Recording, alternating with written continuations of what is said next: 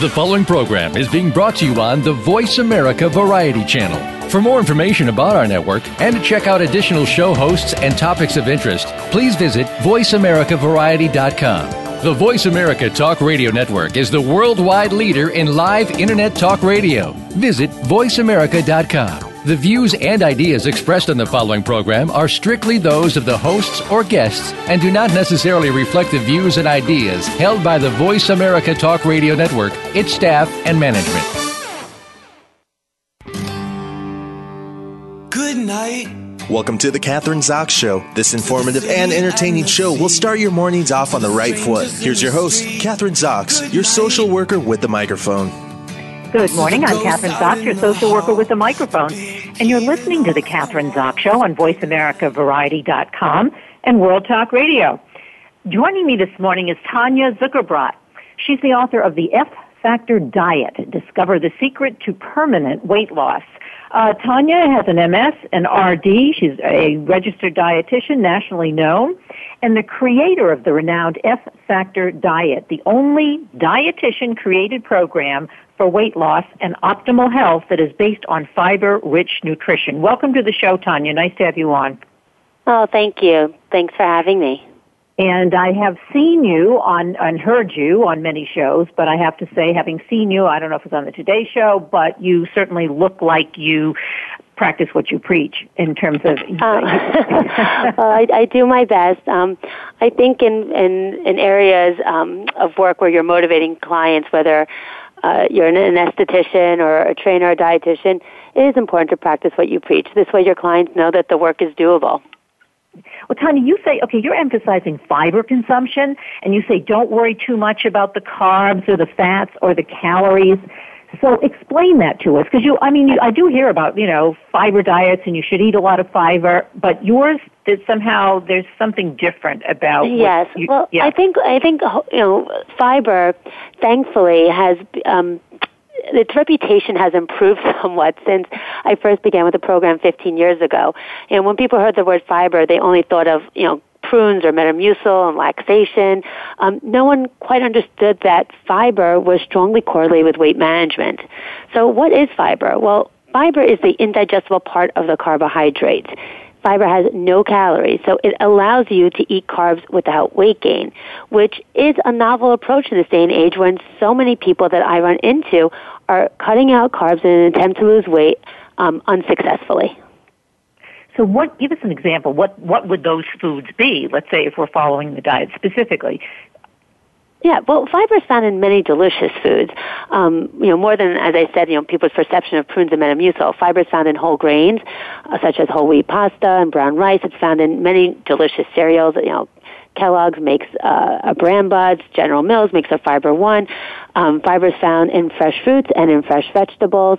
And in starchy vegetables such as sweet potatoes and corn. So there are so many naturally fiber-rich foods that exist that are not expensive, so F-Factor is not cost-prohibitive. You can go to any local supermarket and get all the foods that you would need to follow F-Factor. Yeah, well, I was going to ask you that as the next question because I know you've been practicing in Manhattan for, 15 years. So I was going to say, is your diet just for the well-to-do or the rich and famous, or is it for all of us? And I think maybe you did answer the question. I mean, all these foods are inexpensive, and you can get them at your local grocery store. Yeah.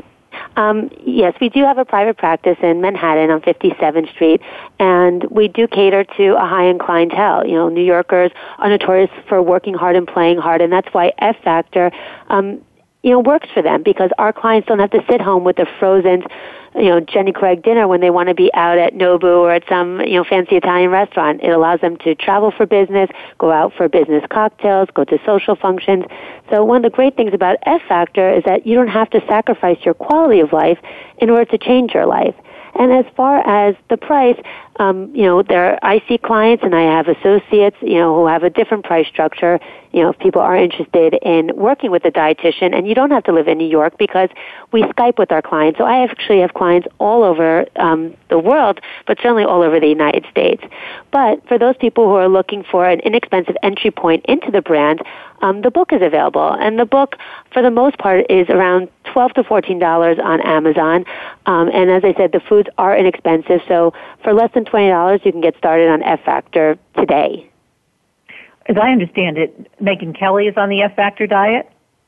Yes, she was very generous this week during her interview with Michael Moore, and she shared her experience with F Factor with her viewers. And, people ask me, why does it work for her? I'm like, once again, because people like Megyn Kelly, she juggles, like many of us, work and a family, and she wants to look and feel her best. And the beauty of F Factor is, yes, the weight loss which occurs is truly a byproduct, because F Factor is a program that began in a clinical setting. I originally was working with cardiovascular and diabetic patients at the onset of my career. I was not focused on weight loss at all. I was working purely from doctor referrals. And my job was to work as an extension of these medical teams to provide diets that would enhance these patients' clinical conditions, to lower cholesterol so they can get off of their statin drugs, or to manage their sugars so they can get off of their oral insulins and, in theory, reverse type 2 diabetes. What I hadn't anticipated was all the fiber I was prescribing for the clinical benefits was resulting in these clients feeling so full that they were naturally eating less. And because we were working in an outpatient setting, these clients were still attending family gatherings and social functions and, of course, going to the office. And people would say to them, "You look great. What happened?" And they'd say, "Oh, well, my cardiologist made me go to this woman to lower my cholesterol, and I lost 20 pounds in 3 months, and I've been dining out and drinking alcohol." So my phone started ringing with these clinical patients, friends and family members and colleagues saying, "Hey, I'm friends with Jane or I'm friends with John. My sugars are fine and my cholesterol is fine. Can I get the weight loss part of what he or she did?" And that really was the birth of F Factor, where this private practice that was initially in a clinical setting moved into the weight loss space. And the reason I share this with you and your listeners is because many diets are fad diets, and they're based on a hot nutrient or you're going to cut something out, but no one really focuses on the health benefits. So is eating this way while it's producing weight loss, is it lowering your cholesterol? Is it controlling your sugars? Is it reducing your risk factors for cancer? Will you live longer? And F Factor is a scientifically proven program that, of course, our patients lose weight without hunger. But for me, the greatest value is the fact that we are establishing a pattern of eating that will allow them to live longer and not just increase the years, increase their chance of longevity, but more importantly, add a quality of life to those years. So it's looking good, feeling good. It encompasses all of those kinds of things. And I'm not sure exactly when it came out, but at least within the past couple of months, I guess, JAMA, the Journal of American Medical Association, and their recommendations for what we should eat. And it really does, as I was reading it, it seemed to fit very well into the F Factor diet. Yes, no, and I appreciate you bringing up that report. Additionally, in the past just even month, there have been published studies correlating a high-fiber diet with a reduced risk of breast cancer, a high-fiber diet with a reduced risk of lung cancer. So we're beginning to understand that fiber is this incredible, powerful nutrient that really can help people to get healthy. And when you think about so many other diets that focus on omission, cut out carbs, cut out alcohol, cut out sugar, F Factor allows you to focus on what you're adding back in. So right away, those feelings of deprivation and denial aren't associated with your weight loss experience. But our clients, I believe, are so committed to the program because we're dealing with really smart people. And if you're bright, you recognize that if you're going to lose weight, you might as well do it in a way that's sustainable and that's going to improve your health. Why not maximize your efforts and receive, increased chances of longevity with what's really exciting is this weight loss without hunger. One does not have to preclude the other. So you have in a good way, very sophisticated clientele. Can we eat too much fiber? It's a great question, and I'm glad you raised it because, as I stated earlier, fiber is all natural. So unlike the days of Atkins where people worry about the amount of saturated fat increases risk for cardiovascular disease, or other diets where there are unnatural ingredients or pills or powders and you have to worry about what long-term use will do, the only danger of fiber is if you eat so much and you forget to drink enough water, yes, you may get impacted. Joanne Slavin, who is the preeminent fiber researcher in the country, she said that above 80 grams of fiber a day, the only other complication could be because fiber does increase evacuation, which we could talk about in a minute because there are so many positive aspects of that. But if you're going to the bathroom possibly too frequently, then you could malabsorb some essential vitamins and nutrients. But she said 80 grams of fiber. And do you know what the average American gets in fiber per day? Well, I'll tell you. Absolutely no idea. 9 to 11 grams of fiber. The American Dietetic Association recommends 35 grams of fiber a day, and we are hitting a third of that. And part of the reason is that we are in a fiber deficit due to the fact we've refined all our foods. Whole potatoes have been turned into boxes of potato flakes, fresh fruit into sugary fruit juice, whole grains and have been, milled into white rice and white pasta that have no fiber. So most Americans are not eating a lot of fiber, and that's one of the reasons that we're hungry. It's one of the reasons we're overeating, and it's one of the reasons we've become so fat.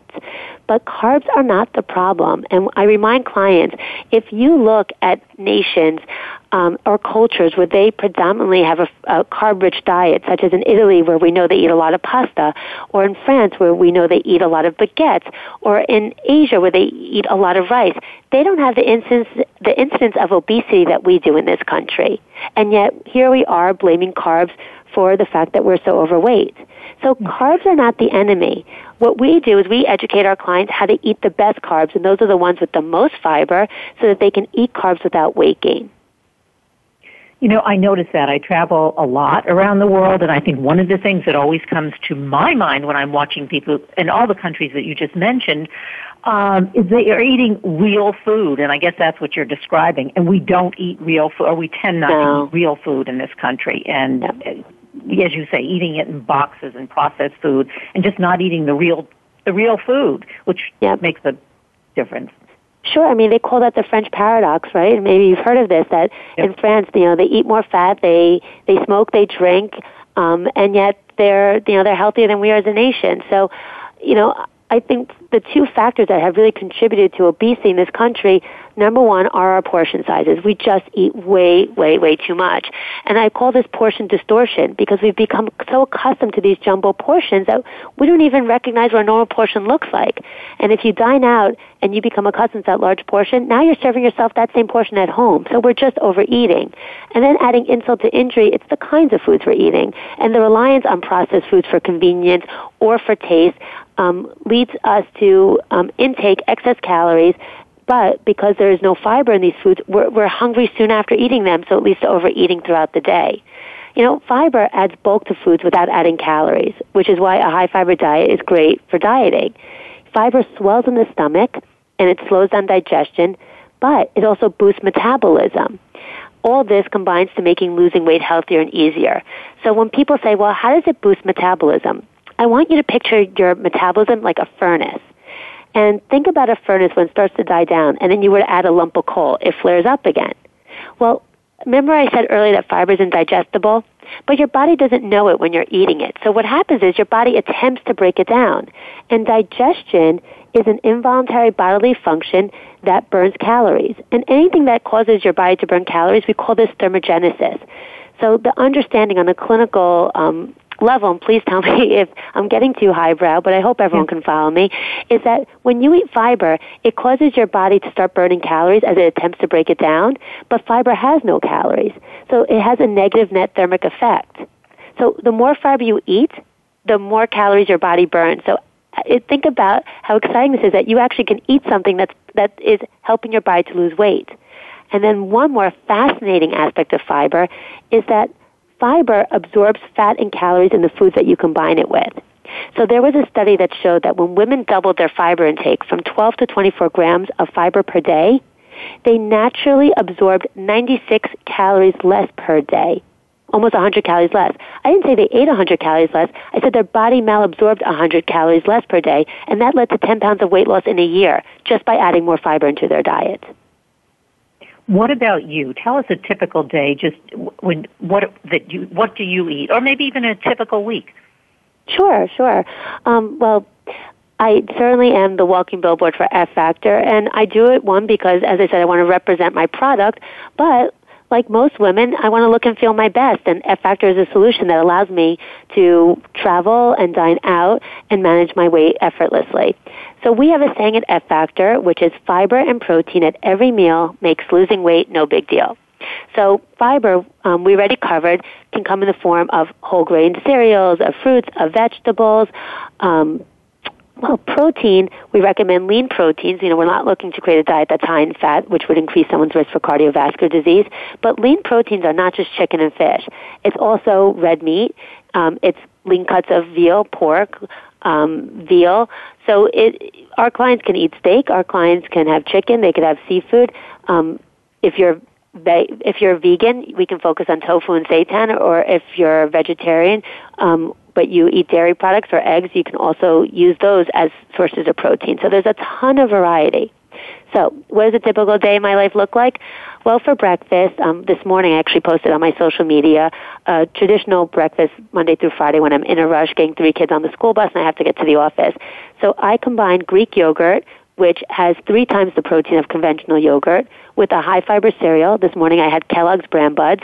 That provided me with 13 grams of fiber, and a bowl of berries. So blueberries, raspberries, those are the highest fiber berries. 1 cup of raspberries has 8 grams of fiber. So combine my cereal, 13 grams of fiber, with my berries at 8 grams of fiber. That's 21 grams of fiber. Women should get 35 grams of fiber per day, so I just met half of my fiber needs before lunch. And that breakfast only has 220 calories, but will keep me feeling full all morning long. Okay, so that's breakfast. Now let's morph into lunch. What do you have for lunch? You mentioned you get the 3 kids off to school. You have your breakfast. So then I'm with clients from 9 to 6. I get this 1 hour break for lunch. If I'm going to eat at my desk, I typically go to one of these salad bars and I fill that bowl up with as many cruciferous high fiber vegetables as possible. So I'll start off with a dark leafy green. Things like spinach and romaine will have more fiber than iceberg. But then really where the fiber comes from are ingredients such as broccoli, which has 5 grams of fiber, artichoke hearts, which have 6 grams of fiber, hearts of palm, which has 3 grams of fiber, cucumbers and carrots. On F Factor, all vegetables are free foods. You could eat as many vegetables as you like. So I put every vegetable in, and you can have beets, and you can have tomatoes. I know a lot of people think, and carrots, that those are high in sugar. You can't eat them, while you're trying to manage your weight. That's inaccurate. Please eat them. They're filled with antioxidants and are low in calories. And then to this salad, I add a protein. It could be grilled shrimp. It could be grilled chicken. It could be some tofu. It could be some grilled meat, some steak, but you put a protein, 3 to 4 ounces, into your salad, and then you get a dressing on the side, or you can use oil and vinegar and use that sparingly. Or maybe I'll have a soup, a high-fiber protein soup, such as a bean soup, a split pea, a lentil soup, and I could have that with some high-fiber crackers.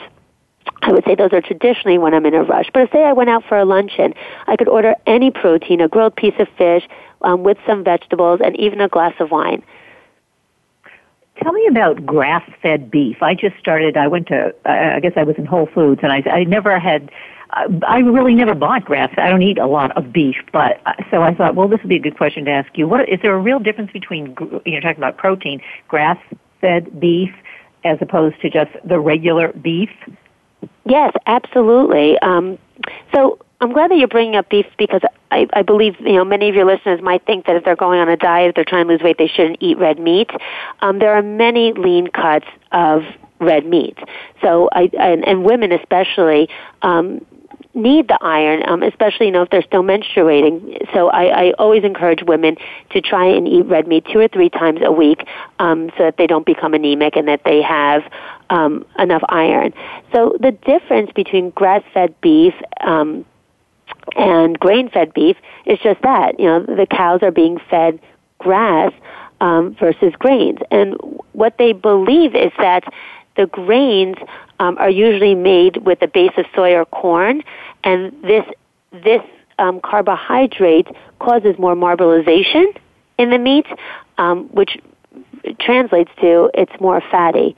So grass-fed is, generally speaking, they eat mostly grass, and this produces a leaner cut of meat. Well, it tastes, after a while, I think as one gets used to it, yes, it doesn't taste, it has a different kind of a taste, but it does, and I think I could eat more of it, as you say, because it is important to eat beef at least, well, maybe in my case, twice a week, not necessarily 3 times a week. Kind of switching gears here, gluten-free diets, you say ditch them. I don't even know what they are exactly. Can you tell? What? Right. Well, okay, I only say ditch them if you do not have celiac or a gluten sensitivity. I believe I think 2 or 3% of the population has celiac disease, and then a much larger percentage has a gluten sensitivity. But for those reasons, which are clinical reasons, that's the only time I could recommend that someone cut out gluten from their diet. For those who are doing gluten-free as an attempt to lose weight, I don't recommend it. And it's for a few reasons. Number one, gluten is found in so many delicious foods, including pasta and bread. I mean, can you imagine going to Paris and not eating a croissant, or going to Italy and not having pasta? So why would you encourage someone to embrace a gluten-free lifestyle for weight loss when it's going to preclude them from having, a quality of life filled with delicious foods?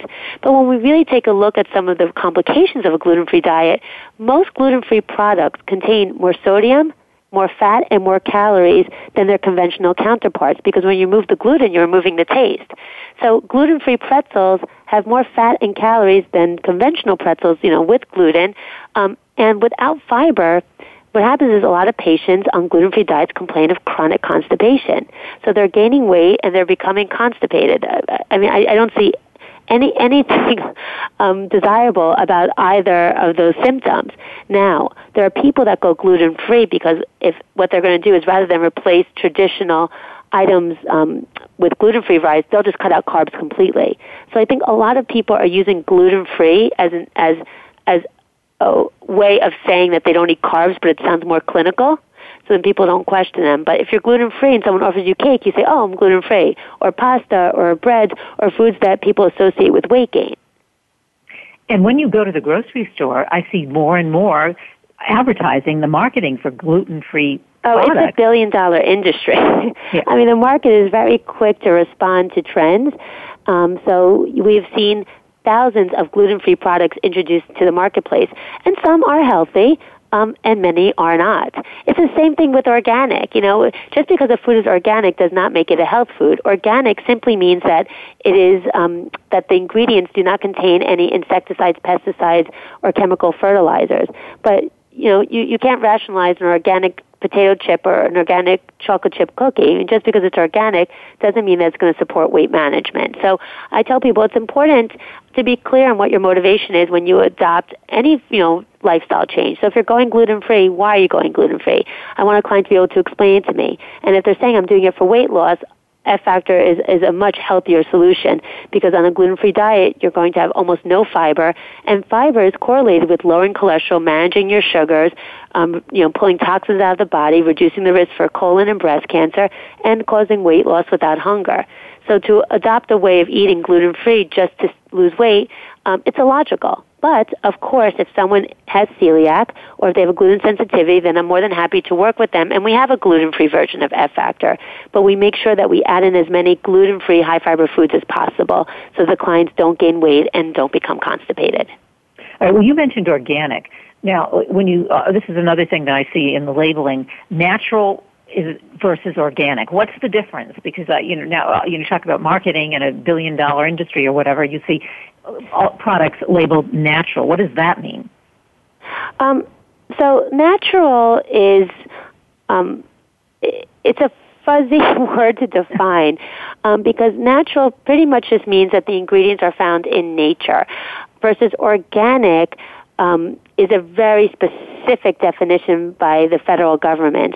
Something that is organic, it means that the ingredients have been grown without any chemical insecticides, pesticides, or fertilizers. So an apple is all natural, but doesn't necessarily mean if it was organic if it was sprayed with a pesticide. Does that make sense?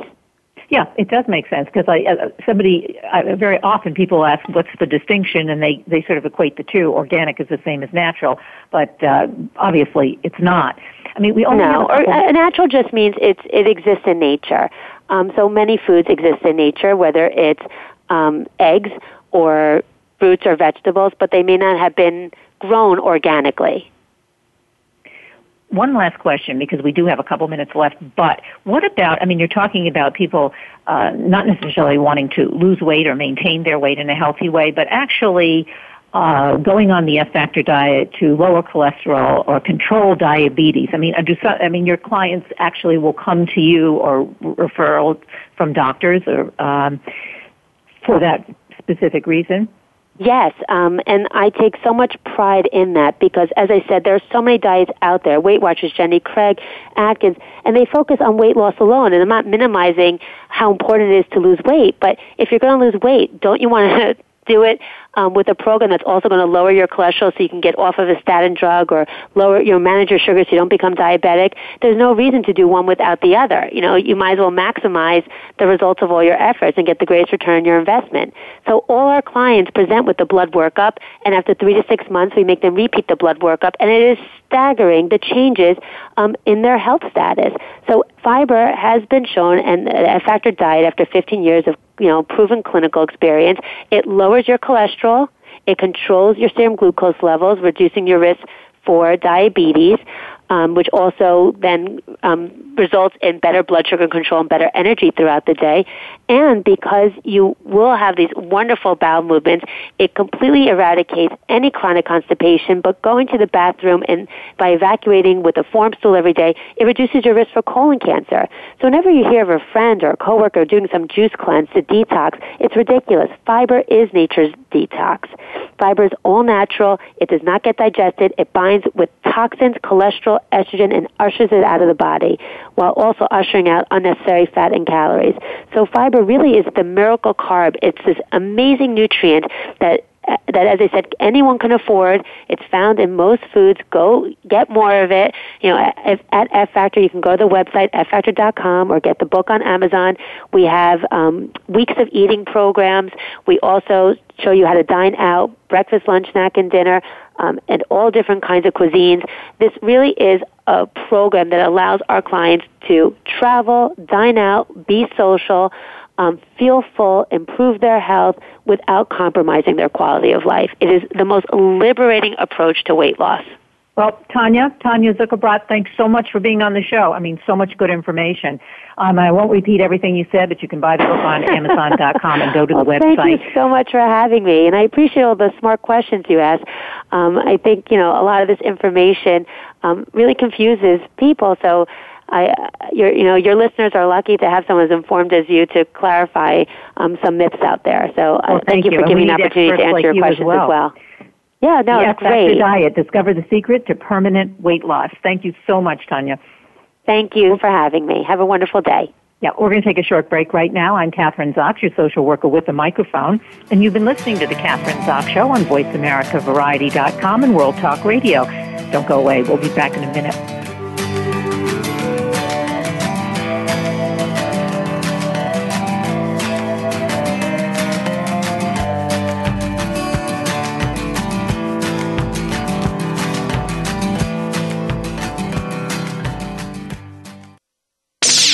The Internet's #1 talk station. #1 talk station.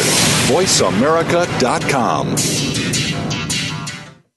Are you or someone you know interested in attending college? With both college tuition and college enrollment up 60% since 2002, there is a lot of competition, and careful planning needs to be a part of the process. Tune in to Getting In, a college coach conversation, hosted by Elizabeth Heaton and featuring a team of college coach experts. We'll bring you the tips, techniques, and know-how to navigate the road to college and do so the smart way. Listen live every Thursday at 4 p.m. Eastern Time, 1 p.m. Pacific Time on the Voice America Variety Channel.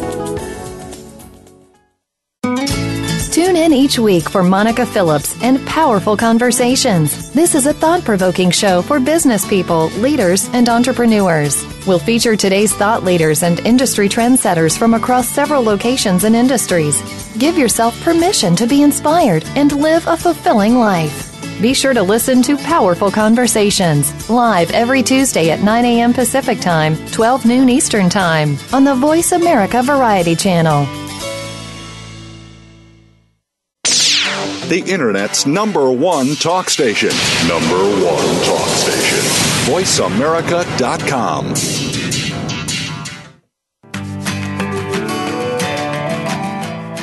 You're listening to The Kathryn Zox Show. If you would like to join our conversation this morning, call now. The toll-free number is 866-472-5788. That number again is 866-472-5788. We're back. I'm Kathryn Zox, your social worker with the microphone, and you're listening to The Kathryn Zox Show on VoiceAmericaVariety.com and World Talk Radio. Joining me this morning is Sherri Fillipo. She's a nurse. She has a blog, and the title of her blog is Living and Dying with Metastatic Breast Cancer.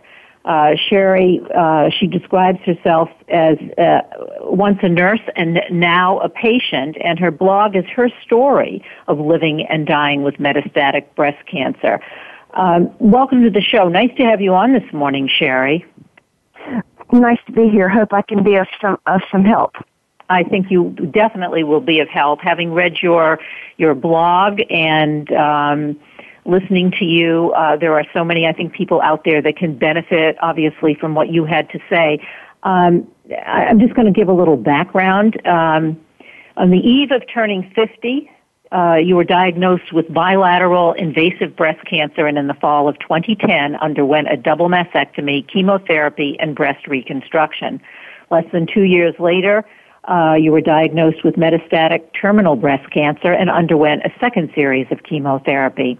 And in the fall of 2014, the cancer returned, and you underwent a third series of chemo. And in the spring of 2015, made the decision to stop all treatment, and in the summer of 2015, entered hospice. You were a nurse for 25 years, and you've written several papers, many papers on patient communication, the voice of the patient, and many others.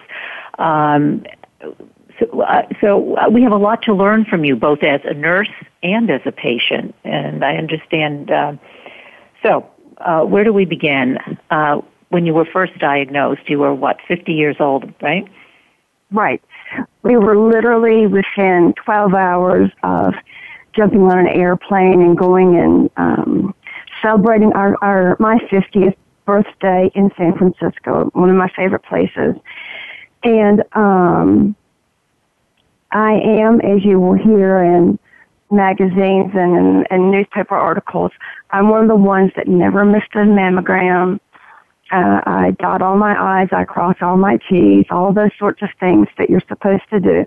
And while I had a little time before my trip to west for me, I went and had my annual pap smear and mammograms. And this is where my patient flipped into my nurse. I watched their faces and I realized, something's not right. I don't know that you or others would have picked up on it. Maybe you would have. I don't know, but I knew something was not going to be right. And they took about a dozen. At that point, I think everybody would have known. A dozen mammograms is not what any woman goes in and gets. And the radiologist came back to me and said, we're seeing a couple of things. We really would like to test further. And I said, I've had the biopsies before. Let's just go ahead and do it. And so we continued on into the procedure room and had them done. And that was a Friday. And she said, we'll call you with the results on Monday. And it was interesting that the nurses, as I left, all hugged me. At that point, I had been in nursing for a long, long time, didn't necessarily know these women. But the extra hug I got made me think that really, really, truly something wasn't right. So I drove home and found my husband and said, I think we're going to have some bad news. And he sort of says, my glass is half empty. But I said, no, I really, really think this is not going to be good. And that Monday morning, I got a call as I was putting my last piece of whatever it was in my luggage. And she said, Sherri, I'm really sorry to tell you, but you've got invasive ductal carcinoma in both of your breasts. So what that means is not only did I have breast cancer, but it had already left the site. You would hear the word in situ, meaning it was inside, and had not burst forth to begin traveling. Mine was not in a distant location, which is considered metastatic or terminal, but it was invasive, which meant it had already begun to creep out of my breast tissue and had begun thinking about taking a journey around my body.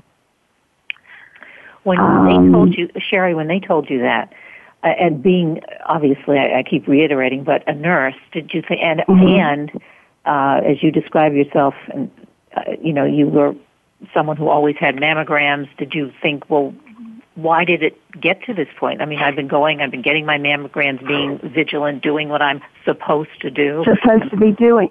That even as a nurse for 20 some odd years, I didn't understand all the basic facts behind breast cancer. And one of those was, it doesn't matter if it's caught early or not, that you 5 to 10 to 15 years later, someone that had early detection of breast cancer can still look up and have it move and it become terminal. So I have a hard time personally with all the women that wear all the pink in October and proclaiming a self-proclaimed healing when they've just finished their therapy. And I want to say, God bless you. I hope it's true.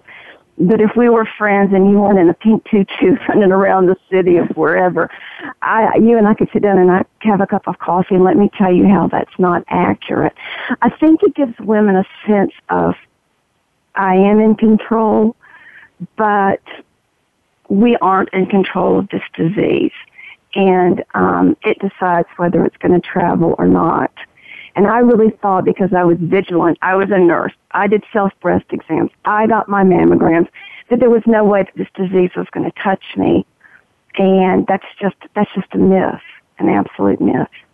I've always felt that way. I have to respond to what you're saying, but I always, in some ways, afraid to verbalize that because, as you say, women dancing in their tutus and everything turning pink, and I'm thinking, I just don't, there's something about this that's not believable. It seems as if it's more of a marketing tool to sometimes even buy products. So hearing this from you kind of validates my own feelings and probably many others. I know you had questioned, and I'd had Joan London on my show a couple times in the past, and I know you had disagreed with her. I was reading in your blog because that we have control and we have to be vigilant, and then if we are, then we won't get breast cancer, or it won't be so bad when we do get it.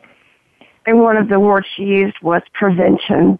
We need to do all the good things, and she cited, have an exercise program, go to your doctor every year, eat well. Well, none of those things you would say, June, are you crazy? No, those are perfectly wonderful things to do. Will it stop cancer if the cancer wants to travel? It will not. And that's the misinformation. And though she comes from no place of malice at all, it's just such a hard concept to believe that 20 to 30% of all people diagnosed with early stage disease will turn terminal. That's me. Mine was early stage. It was stage 1. I'm supposed to have a 93% cure rate. I'm in hospice. I have a wheelchair. I don't get out much without assistive devices. And I did everything right. And I don't want to scare your audience. I just want people to think about some things that maybe the TVs and the entertainment magazines and other things that we read really don't balance. Because it's a very insidious disease. The big places it travels, and people may know this, but it will travel. If it's going to travel, it's going to travel to the brain, to the lung, to the liver, and to the bone. Mine is in my liver. It is not, to my knowledge, traveled anywhere else, but it doesn't have to. We know that the liver is the biggest organ. It's the filtration organ. It's the organ that helps us metabolize carbohydrates and proteins. It is just a magnificently important organ, and it's what's going to take me down. Just to be clear, though, I don't have liver cancer. If you did a biopsy of my liver, you would find breast cancer cells in my liver. Mm-hmm. And there is that difference. Liver cancer is cancer that originates in the liver, but your cancer originated in your breast and traveled to your liver. Is that what you're saying? Exactly. If it traveled to my lung, I don't have lung cancer. I have breast cancer that has traveled to my lung. That was a hard thing for my mom. Never mind just the diagnosis of itself. And when she would go out and she would be telling her friends and whatnot about Sherri had breast cancer, now she's got lung cancer. And I have to pull her aside and go, Mama, no, let's go through this one more time. And she says, it's really hard to grasp. And I said, no, Mom, I think it's hard for the world to grasp. The other thing is she said, just as a layperson, she said, Sherri, I couldn't understand, well, for a while when you said if it doesn't travel outside of your breast, it can't kill you. And I said, it's true. It's got to go. It's got to move out of your breasts and start taking a journey. And it will hit one of those spots and begin to proliferate. And that's when it's considered terminal. So the ladies that have had some lumpectomies out there, I don't know who they are, but there are ladies out there with lumpectomies who will never have to worry another day because it was never going to leap out and start taking a journey. There are those who have had them this week, and they don't know it, and I don't know it, but they're going to be the ones that draw the odds of it becoming metastatic 5, 10, 15 years out. Nobody knows. Sherri, you talk about in the beginning, because we're talking about your journey, and you say in your blog that a patient starts out being able to be in charge of the symptoms and feel and yeah. Can you talk about that, because then that changes in the course of the illness and yeah. It really does. The median survival rate, not the average, but the median survival rate after you've been diagnosed with metastatic breast cancer is 3 years. Well, I had my 3rd year anniversary at Thanksgiving. And at that point, I couldn't say I was in any pain. I just knew my numbers, and I knew that I had been given 3 great years. I felt like I was able to take an ibuprofen when I needed it, but nothing more than that. If I was tired, I would lie down on the couch, but I was controlling at that point. When we finished all of our Christmas holidays, which was in North Carolina and in Philly, something happened. It felt like the dam broke. And I need to apologize to your listeners. I'm on morphine, and morphine, a side effect, makes your voice sound like a frog. So I haven't just rolled out of bed, but this is a side effect. If you're hearing a gravelly voice, I'm very sorry. But after Christmas, I started getting a little bit of pain around my liver, just a little bit. I'm thinking, well, oh dear. And since Christmas, it has gone from what I would say a quarter size to pretty much wrapping around my abdomen. And the progress, just when you think how fast Thanksgiving and how fast Christmas comes, to think that I was having no real pain up to I'm taking morphine, long-acting morphine twice a day,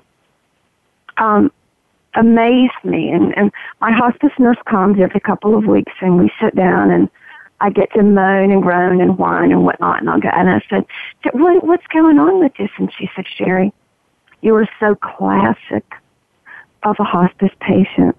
So typically, a hospice patient, if they think it's the last of something that they're going to do, like maybe this is your last Christmas, or maybe you've got a wedding, one of your children's getting married 6 months down the road. Patients like you, she said, continue to hold it in and run that race and get it done, whatever it is, And then once it is over and it's been successful and you take that first big, long, deep breath, is when your body and your mind and your soul falls apart. And I said, really? And she said, yes. She says, this is far more indicative for us than a lab sheet of your lab values as far as where you are on that journal and on that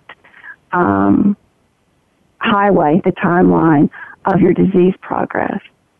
And looking back, I can see it. I had lots of family that traveled in because they were worried about next year. And as soon as I got back home, my body physically fell apart. So not only that, now I'm beginning to itch, which is also with the breakdown of blood cells in the liver, not an uncommon thing. And I've not been itching before, but it is just like the worst intermittent poison ivy that you could almost have. And this week I've started having my legs and arms are jerking involuntarily. And I called her and I said, are we on too many meds? I can hardly close my kitchen cabinet. I have to take so many. She said, no, actually, Sherri, this is your muscles breaking down because I don't have much of an appetite. I don't eat but about once a day. And she said, it's your muscles just calling it quits. So a part of me sounds like I'm crazy because it fascinates me, but that's the nurse in me that's just, I was an OR nurse. I didn't get to see these sorts of things. I was good with a scalpel and hand and suture and, all that surgical world, but I never knew the world of hospice. So it's like this whole unveiling of a whole sisterhood, my colleagues, that I never knew. So I'm learning just as much as the people beside me. What I did have about 2 years ago was a social worker that I went to after a colleague of mine died suddenly, and I couldn't get a hold of myself. And she says it's because you see yourself dying. I thought, of course, I have to pay you to tell me the obvious. But we had a great session, and at the end she said to me, I think you need to start a blog. And I said, Laura, I would, but I don't even know what one is. She says, well, I'm sure there are people out there that can help you. So I started digging around about 2 years ago and found a designer and found out all those things that these millennials know from birth and started a way to just write every day the journey that I'm going through with my son, who's 24. With my husband, we're fairly newly married. The demise and the crashing of my job, which I can no longer work out of the home. I can't work full time. And then whatever else comes into my mind, it's been really therapeutic for me. And if there are any listeners out there that are considering it, I would say it's a fabulous way. If you don't have a lot of energy, but you still got a lot to say, you can sit at your laptop and you can type it out and get it out to the world. And it's been one of the greatest things I've done for me.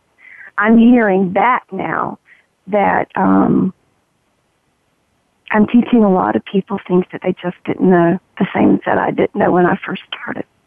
Yeah, I think so many people have the opportunity, obviously, to connect to you. It's therapeutic, as you say, for you, but I think it's therapeutic for, hundreds or who knows how many people are reading your blog, for all of them and families. I think it's really helpful, too, as I was reading this, not just for you as the patient, but also for families and friends. I mean, as a social worker and as a friend of, unfortunately, many of my friends who have had or do have breast cancer. Right. Yeah. Because how do you talk, the question, and I'm sure you've talked about this, but people, I don't know what to say or how should they talk to someone, and if you're visiting somebody in hospice, all of those kinds of things. And you want to be close and you want to connect, but you feel you're not going to say the right thing. Right. I did initially lots of educational sessions on the blog about what does triple negative breast cancer mean? What do you mean men get breast cancer? African American women have different issues with their breast cancer, and things like the 10 worst things that you can say to someone with breast cancer. So I did a lot of those things that I thought if people were just searching around would hit on that blog, what to say, what not to say. And it has helped people because what an awkward place to be, and you're looking at a friend who, this is my personal pet peeve, and it's just my personal pet peeve. I don't want people to tell me I look great. I have a girlfriend that has metastatic breast disease, and she does. So it's funny, we like to compare. She wants to be told that she looks good. I want to be told, I guess, you look like a rat. I don't know what I want them to tell me, but that to me is just like, no, I cannot possibly look good. I know what I used to look like. This is not it. But, those lists at least give you talking points. And if you know people a little better than just somebody you pass at church or pass along the sidewalk, you'll know which of those sentences you can probably drop on them without making it too irritable. But the good things I've heard have come back. I made a mistake. I said thus and so, but I was able to go back and apologize after reading your blog, and all was forgiven, and we've now started on a new foot. So, and I have, I hate to interrupt you, but we are coming down to the bottom or the end of the hour. So I had one of my listeners just texted me and said, wanted to know, what your plans, if you can do it in 2 minutes, but, what are your plans now as, in hospice, and your plans for what you're going to do at the end, or when you realize that it is the end? In the last week, I think we have begun discussing that I am nearing the end, because all my family is in North Carolina. My mother and I have been talking about doing end-of-life care in her home with my dad. Excuse me, and so that is what we're thinking we were going to do. We meaning my husband and my mom and dad, we were all going to decide. Long story short, we thought it was going to be later in the spring. Based on some of the signs I've shown this week, I think it's probably going to be within the next month that I would move into her home and probably have 2 or 3, 4 more months to live. But I consider that at the end for people I need to see and things I need to get done. Well, but I won't go into a hospital. It won't be in hospital. Maybe that's why I should say it will be in-home hospice. It will be in-home hospice, yeah. Mm-hmm. It was an honor to talk to you today, and you're going to, I hope, continue with your blog and just being on the show and talking to people and, just sharing, as you say, living and dying with metastatic breast cancer, and people should go and read your blog. We really appreciate you sharing that. You're a very special person, and we really do thank you so much for being on the show.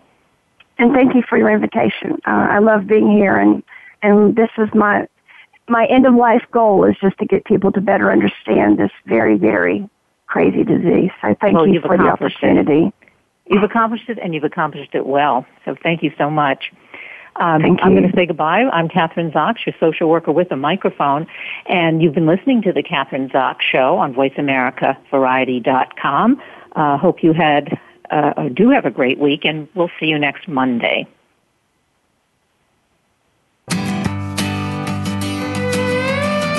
We hope you have enjoyed today's episode of the Kathryn Zox Show. You can listen live every Thursday morning at 7 a.m. Pacific Time on the Voice America channel. Want to know more about Kathryn? Visit her website at www.kathrynzox.com. Be sure to join us next week for more interviews and great conversations with Kathryn Zox. Thanks again for listening to the preceding program, brought to you on the Voice America Variety Channel. For more information about our network and to check out additional show hosts and topics of interest, please visit VoiceAmericaVariety.com. The Voice America Talk Radio Network is the worldwide leader in live Internet talk radio. Visit VoiceAmerica.com. The views and ideas expressed on the preceding program are strictly those of the hosts or guests and do not necessarily reflect the views and ideas held by Voice America Talk Radio Network, its staff, and management.